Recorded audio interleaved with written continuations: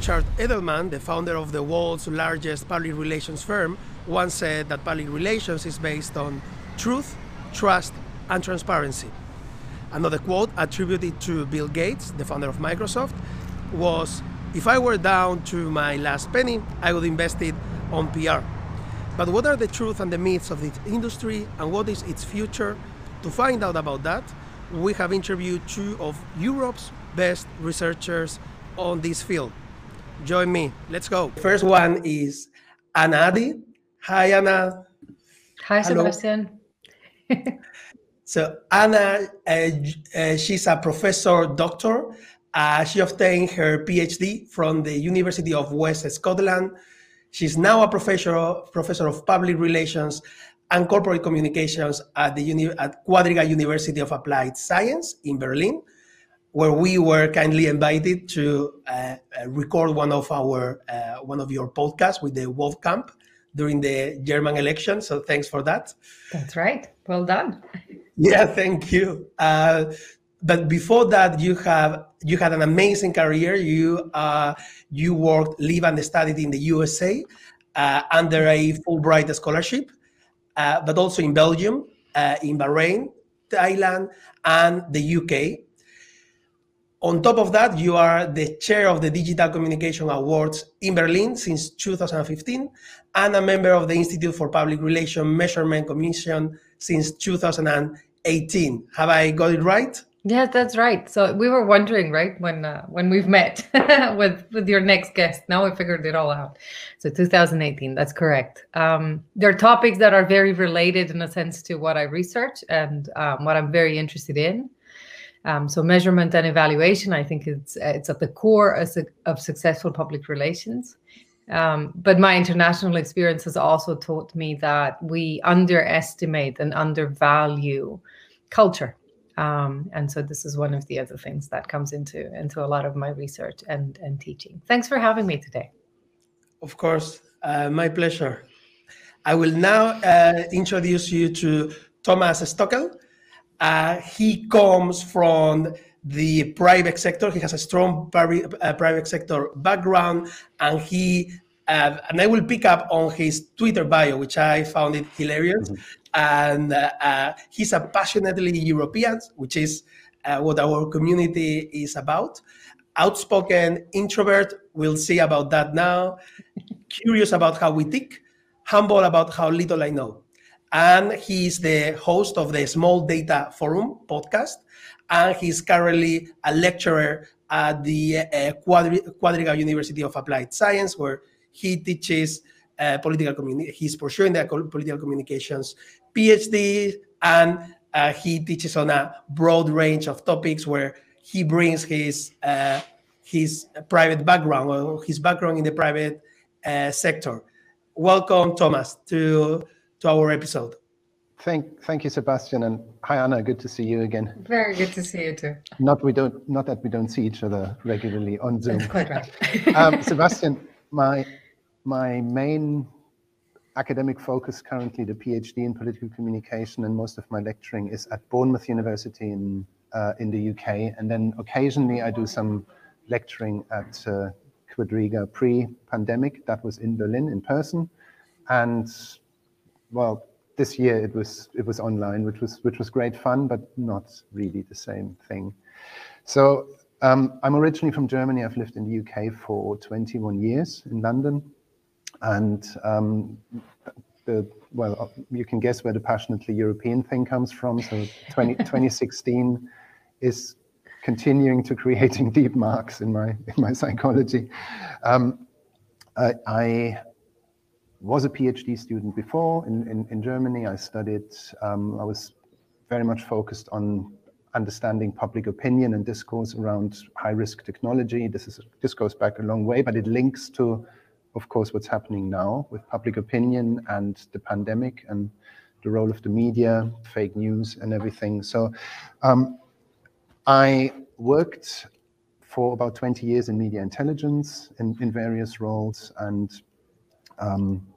have now gone back more into academia. But what really interests me is when you have these two Venn diagrams, one for practice and one for academia, the bit where they meet, that's where my real interest lies. That's where I'm trying to bring sort of, my two main interests and experience over the years to bear and develop, better concepts and better models for teaching public communication, but then also how it's going to be applied in practice. And both Anna and I share that passion and work on it together as often as we can.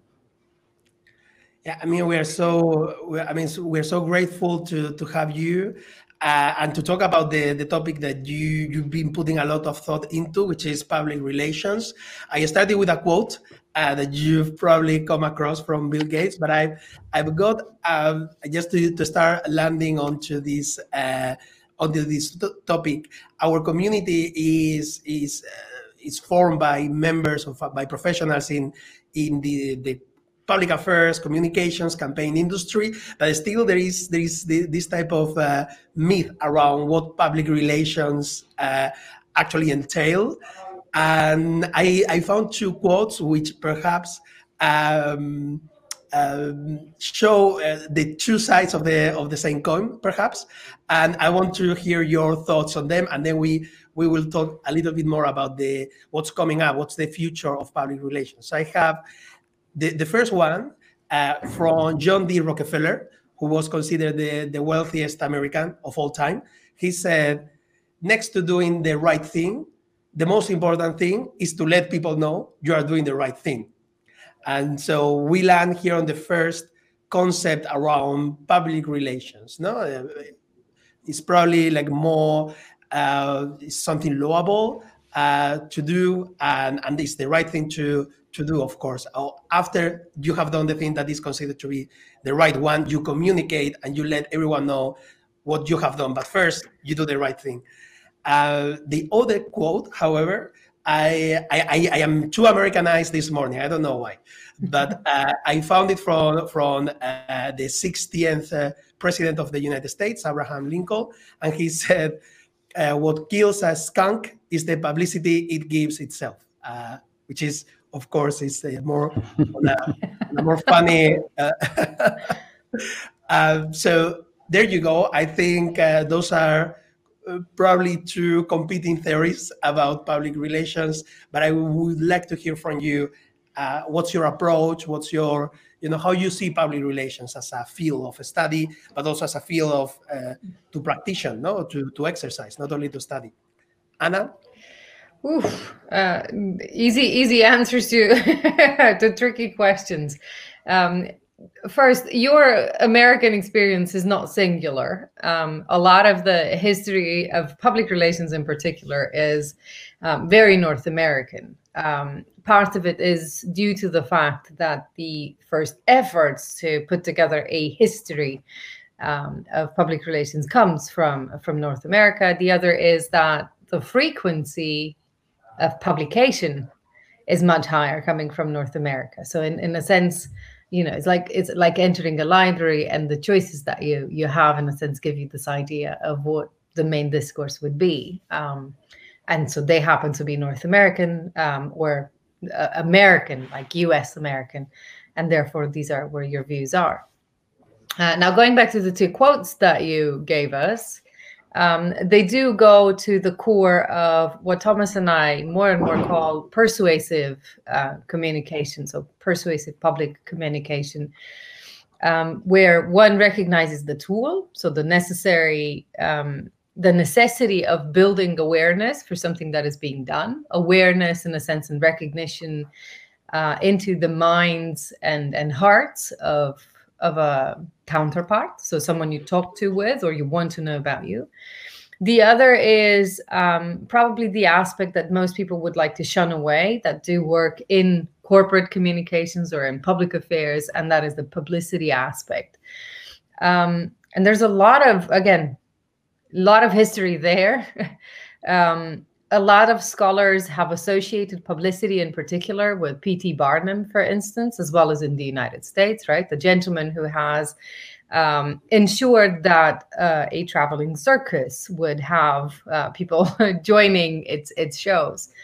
And it is notoriously known for doing whatever was possible so that people would come, right? And so that includes, cheating, lying, shocking. And so that stigma for publicity of not being so fair, so transparent, so honest has been maintained and transmitted. And it's now turned into, such a dirty word. Public relations, in a sense, to go back to what your question is, what we want to establish is persuasive communication. And it's organized in the sense that both organizations, institutions, and even associations in the public, right, can determine for themselves that they want to convince others to hear their part and possibly react, so behave in a certain way. And in this sense, it is organized because, they use research and they come up with strategies and they have tactics to make that happen. But one of the other things that Thomas and I do insist upon is that any sort of communication that has the advantage of getting itself organized needs to be accountable and has responsibility. And so more and more what Thomas and I have been advocating for is the recognition that communication has long-term effects, and therefore whoever is involved in this exercise, if you want to call it like that, needs to understand that what they do is not only something that stays for tomorrow, but rather it has long-term effects that they need to live up to and assume them for themselves. So I hope that clarifies a little bit, what you were asking us. Thomas, what do you think? Anything to add? So take it away, Thomas. You've said it all. I go off and have a coffee now. One of my hobby horses in all of this is the history of the field, in a way, a history of public communication, if you want. And Sebastian, when you quote John D. Rockefeller at me, then my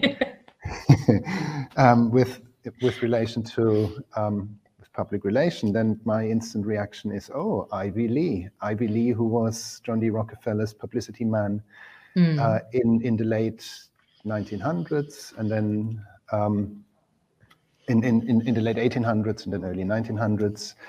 And there are two people who are seen as the sort of the fathers of public relation, and one of them is this gentleman, Ivy Ledbetter Lee, who was John D. Rockefeller's publicity man, and the other one is Edward Bernays, who most people know as the father of PR. They worked sort of in parallel. They didn't know each other too well.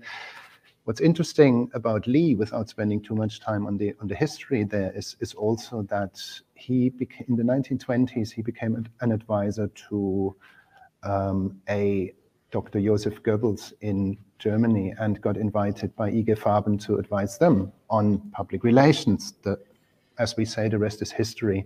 And Ivy Lee isn't remembered so well in the history books of public relations. So that's to John D. Rockefeller.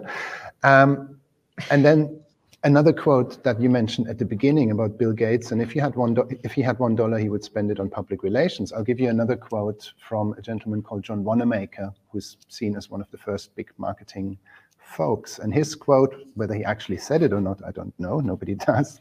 But his quote is, "I know that 50% of my advertising investment works. I just don't know which one." So this is forever fascinating, and will forever keep people like me in the job, who deal with data and numbers and trying to figure out how we can find signals in the noise and get better at understanding what's happening next. Whilst at the same time, we know we will never fully understand any of this. My interest in the history of PR is also closely related to psychology and social psychology, and looking at how the practice of PR was carried out in the early 1900s by Edward Bernays, who happened to be the nephew of Sigmund Freud, but that's another long story. Yeah. This is where all this stuff comes from. And then when I look at how PR is being practiced today, the same social psychological principles still apply. We haven't evolved that much. Technologically, we have evolved enormously. We now have social media and everything is fragmented. But we go back to the same principles. Anna mentioned persuasive communication. I had a class yesterday with students where I said, well, what I'm teaching you right now has the label PR, but we could also call it public communication. Some people call the marketing communication, look at the marketing communications mix. And what I'm really interested in is two aspects. The first is communication with a purpose, and the second one is persuasion. So purposive, persuasive communication is what I'm interested in. That can be good. It can be used for good, or it could be used for bad. But that's ultimately the space that we're operating in, and what we're trying to figure out. All that work that Anna and I have been doing together over the last few years, and inviting people to contribute to our Future of Communication edition at the SHS Journal, goes down to figuring out how we can get better at defining in the best possible way, and then also teaching in the best possible way what this purposive, persuasive communication thing is actually meant to mean. How do we do this in a way that improves from where we have been and where we are? And looking at the pandemic and some of the things that have gone wrong in public communication, in political communication, we can analyze that. We know where some of the problems come from. We get leaders in the field of public communication, such as Richard Edelman, standing up and saying, the social contract is broken, we need a new social contract, and therefore, and one of his conclusions then is, and therefore companies need to become their own media companies. Okay, so that's an interesting approach, and I think we should discuss that a little bit more. This is just my starter for 10. So we need to see the field of communication, I think, in a more rounded way than we have done. We mustn't forget the past of the field and how it's related to today. And then we need to come up with the right formula. Formula is actually the wrong word. It should be plural. It should be formulae, because there need to be several ones that we need to be able to operate in parallel. And that's what we're trying to figure out. So let's see how far we get today. Well, I think that was really good introduction to the topic and the discussion that we're gonna be having today. But one of the things that we love at the European Campaign Playbook is actually to have this, these 2-3 insights from you who you are on the front line of research. You teach this to new students. You probably also engage in consulting with clients in the field of PR.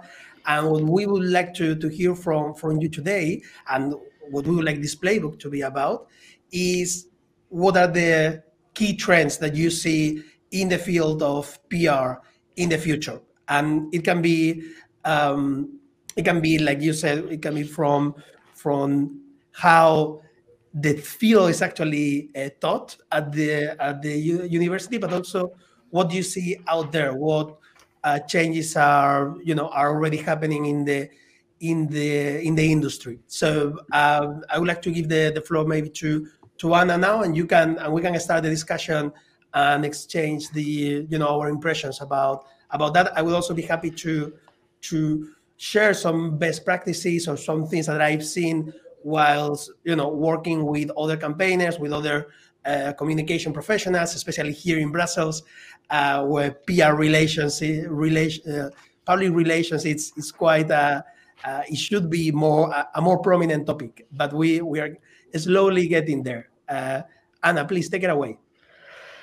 Well, there are two different things. I mean, Thomas and I are trying to have this sort of imagination exercise of how the public relations of the future should look like and what we should consider. And in doing that, we are having multiple conversations, both with practitioners and educators and academics, to see how that sounds with them. And then there are things obviously on the other side that we notice that are coming up as being what you would qualify as trends, so something that comes more often into these conversations and into this research. So going back to your question, there are several changes that we've noticed quite prominently in research. One is when it comes to history, that we're moving away from a single chronological presentation, sort of a single truth and origin.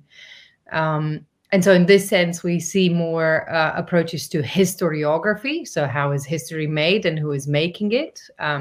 Questioning the roots of those stories, as well as the person who's telling that sort of story.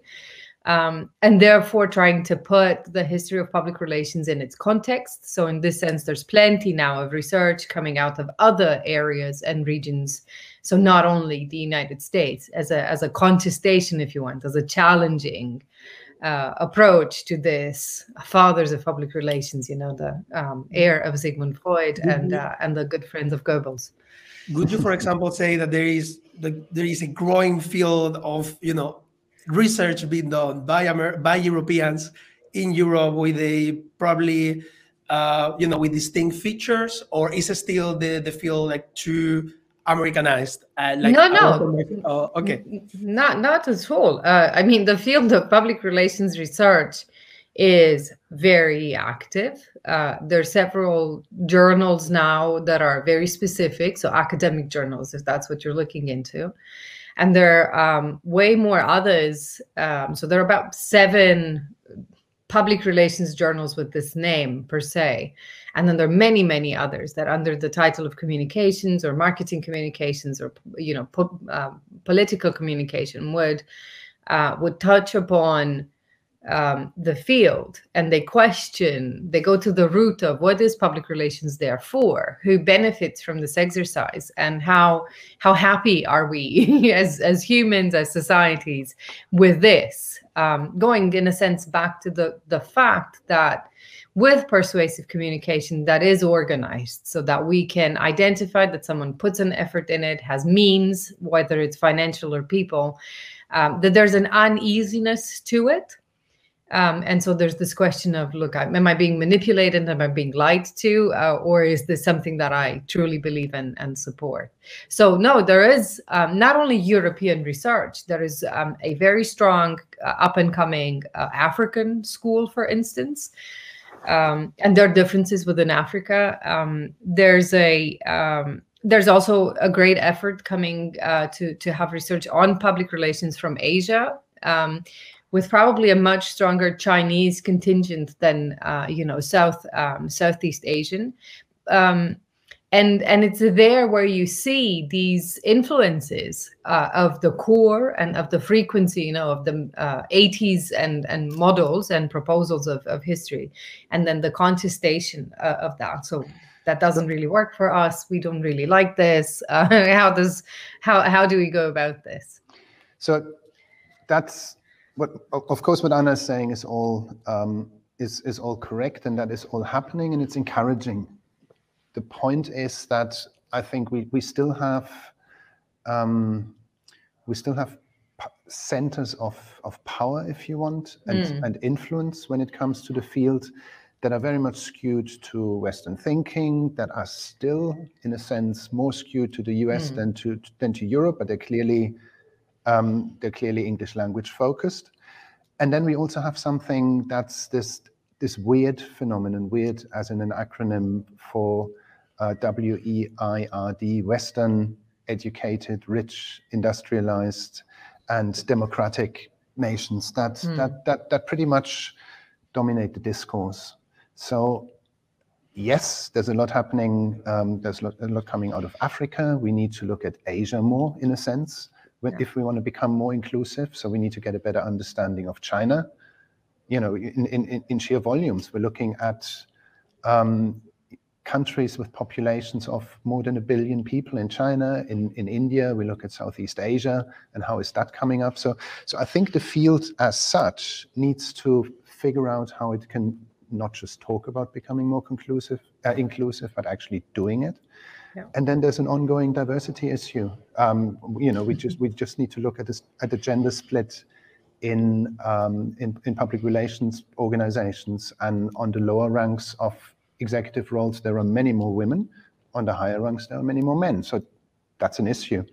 that I think we need to continue to address. One trend I want to mention very briefly is an announcement that was made by Tesla, in fact by Elon Musk, the CEO of Tesla, last year, where he said, well, in a tweet, because that's how he communicates, he said, well, we are going to disband our PR operations, which created a huge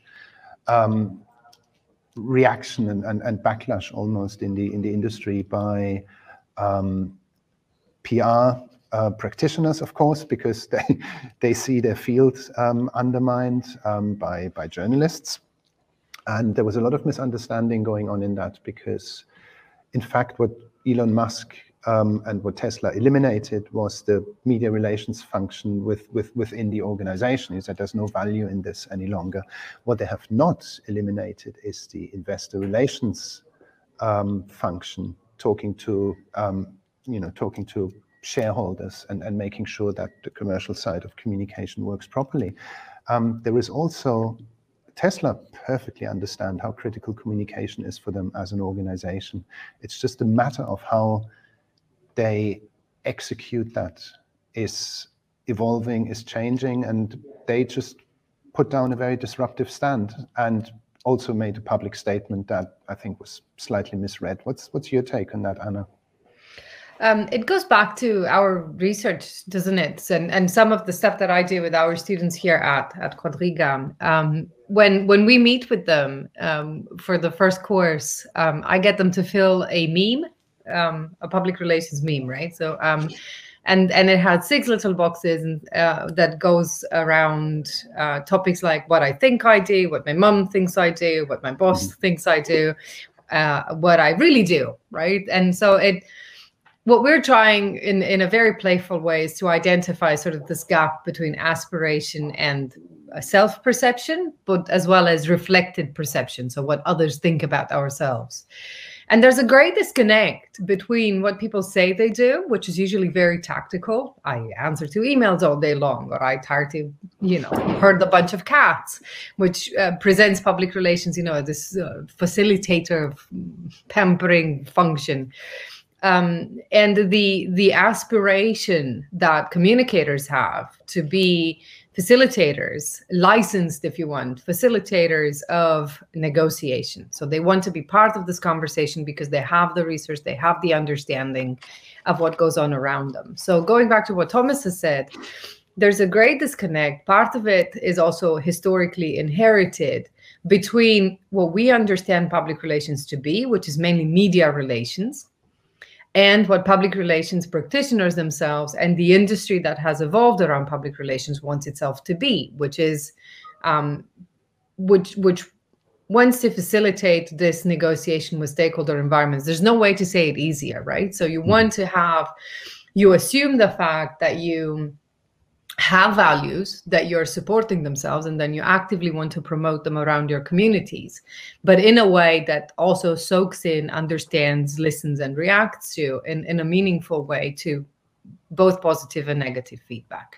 So as a trend, if we go back to that, we see continuously this disconnect growing, and this disconnect, as long as it perpetuates, so it remains there, it brings loads of problems. Once, it's about self-worth.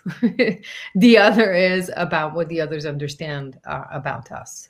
So our suggestion has been to take comms and to sort of demystify, if you want, explain what goes into persuasive communication at a much, much earlier stage and at the much wider area, right? So instead of just focusing on teaching public relations and public relations schools at university level, we actually should talk about hand in hand about media literacy and public relations literacy with much younger audiences, regardless of their specialism. And equally, we should talk about these aspects of literacy, persuasive communication, to other academic specialisms. So that includes STEM, that includes science. And it's not only, so let's go back, public relations is not only about media relations, it's about communicating, in a sense, values endorsed to others, and you need to understand that there's responsibility that comes to that.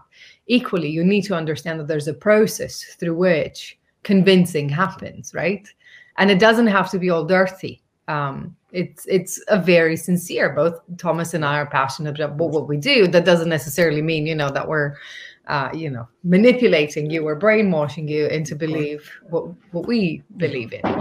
Just quickly responding to Anna's point, and also I mentioned at the beginning that I'm really interested in where practice and academia sort of overlap. So when I then look at the theorizing and the abstracting of where we are on the one hand, and learning from and instructing the real world on the other hand, and people talk about these concepts of the social contract and the license to operate. Now, my question then is, social contract, okay, so who ratifies that social contract? How do we go about that? And on the side of license to operate, who grants those licenses?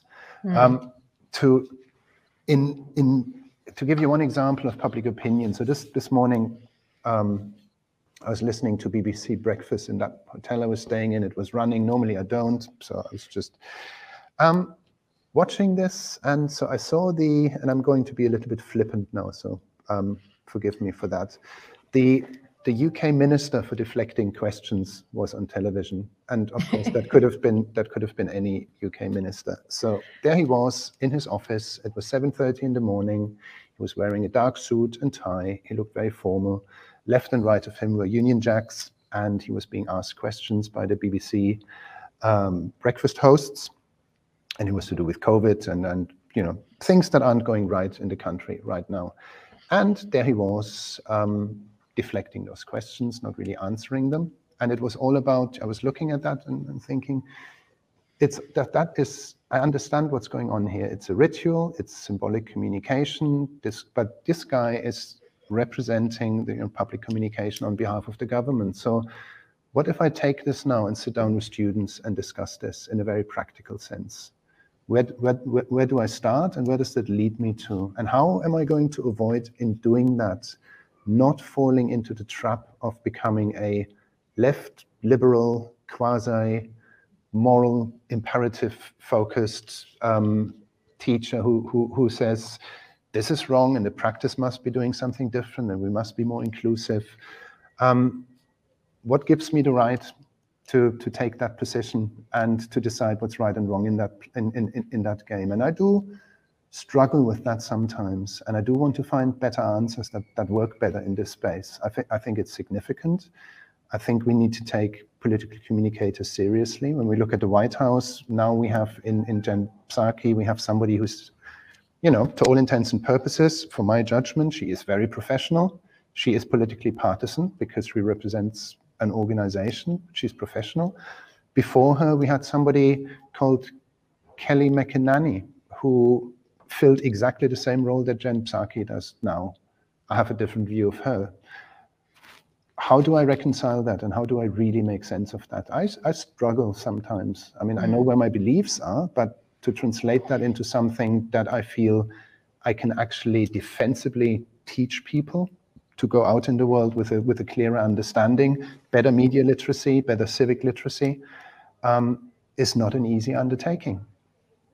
And one of the things, though, that we've been trying to do, and this is one of the solutions, in a sense, that we found out, and it resonates with what others are also saying, is that we need to acknowledge the fact that the public relations service, if you want, is not a service, but that the public relations exercise within any sort of organization cannot be devoid from the individual values.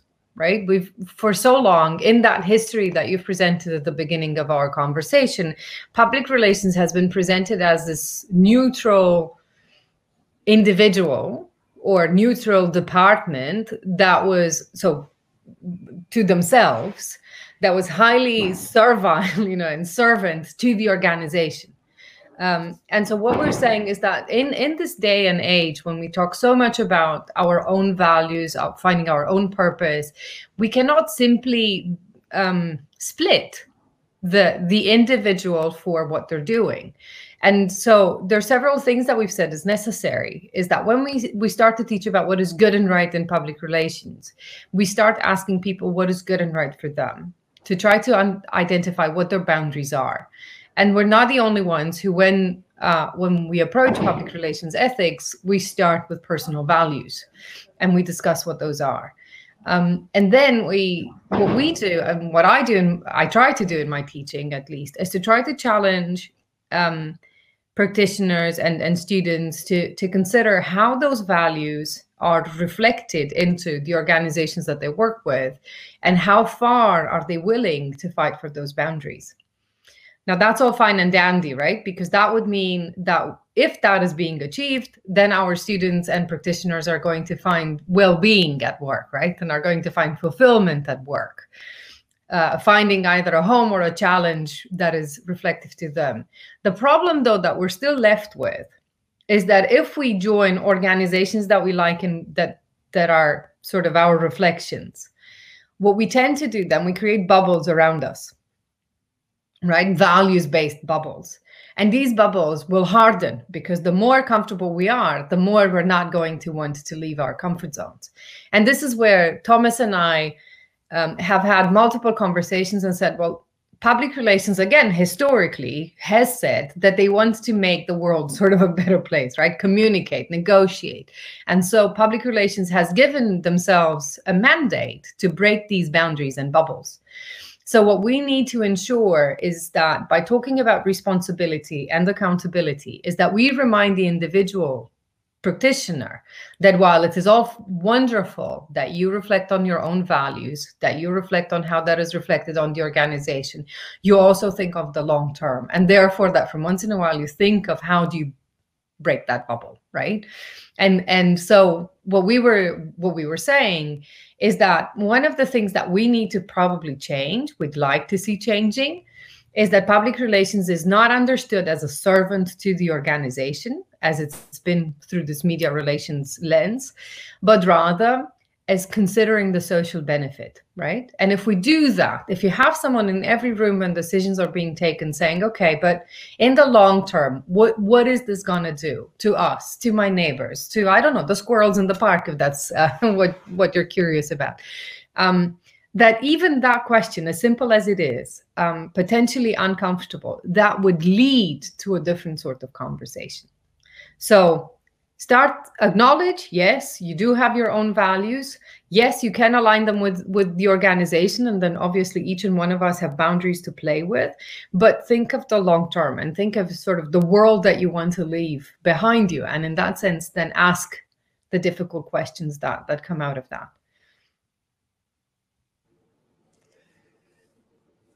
Perfect. So I would like to end on that positive note and a call for, in the end, it's individual responsibility and individual ethics.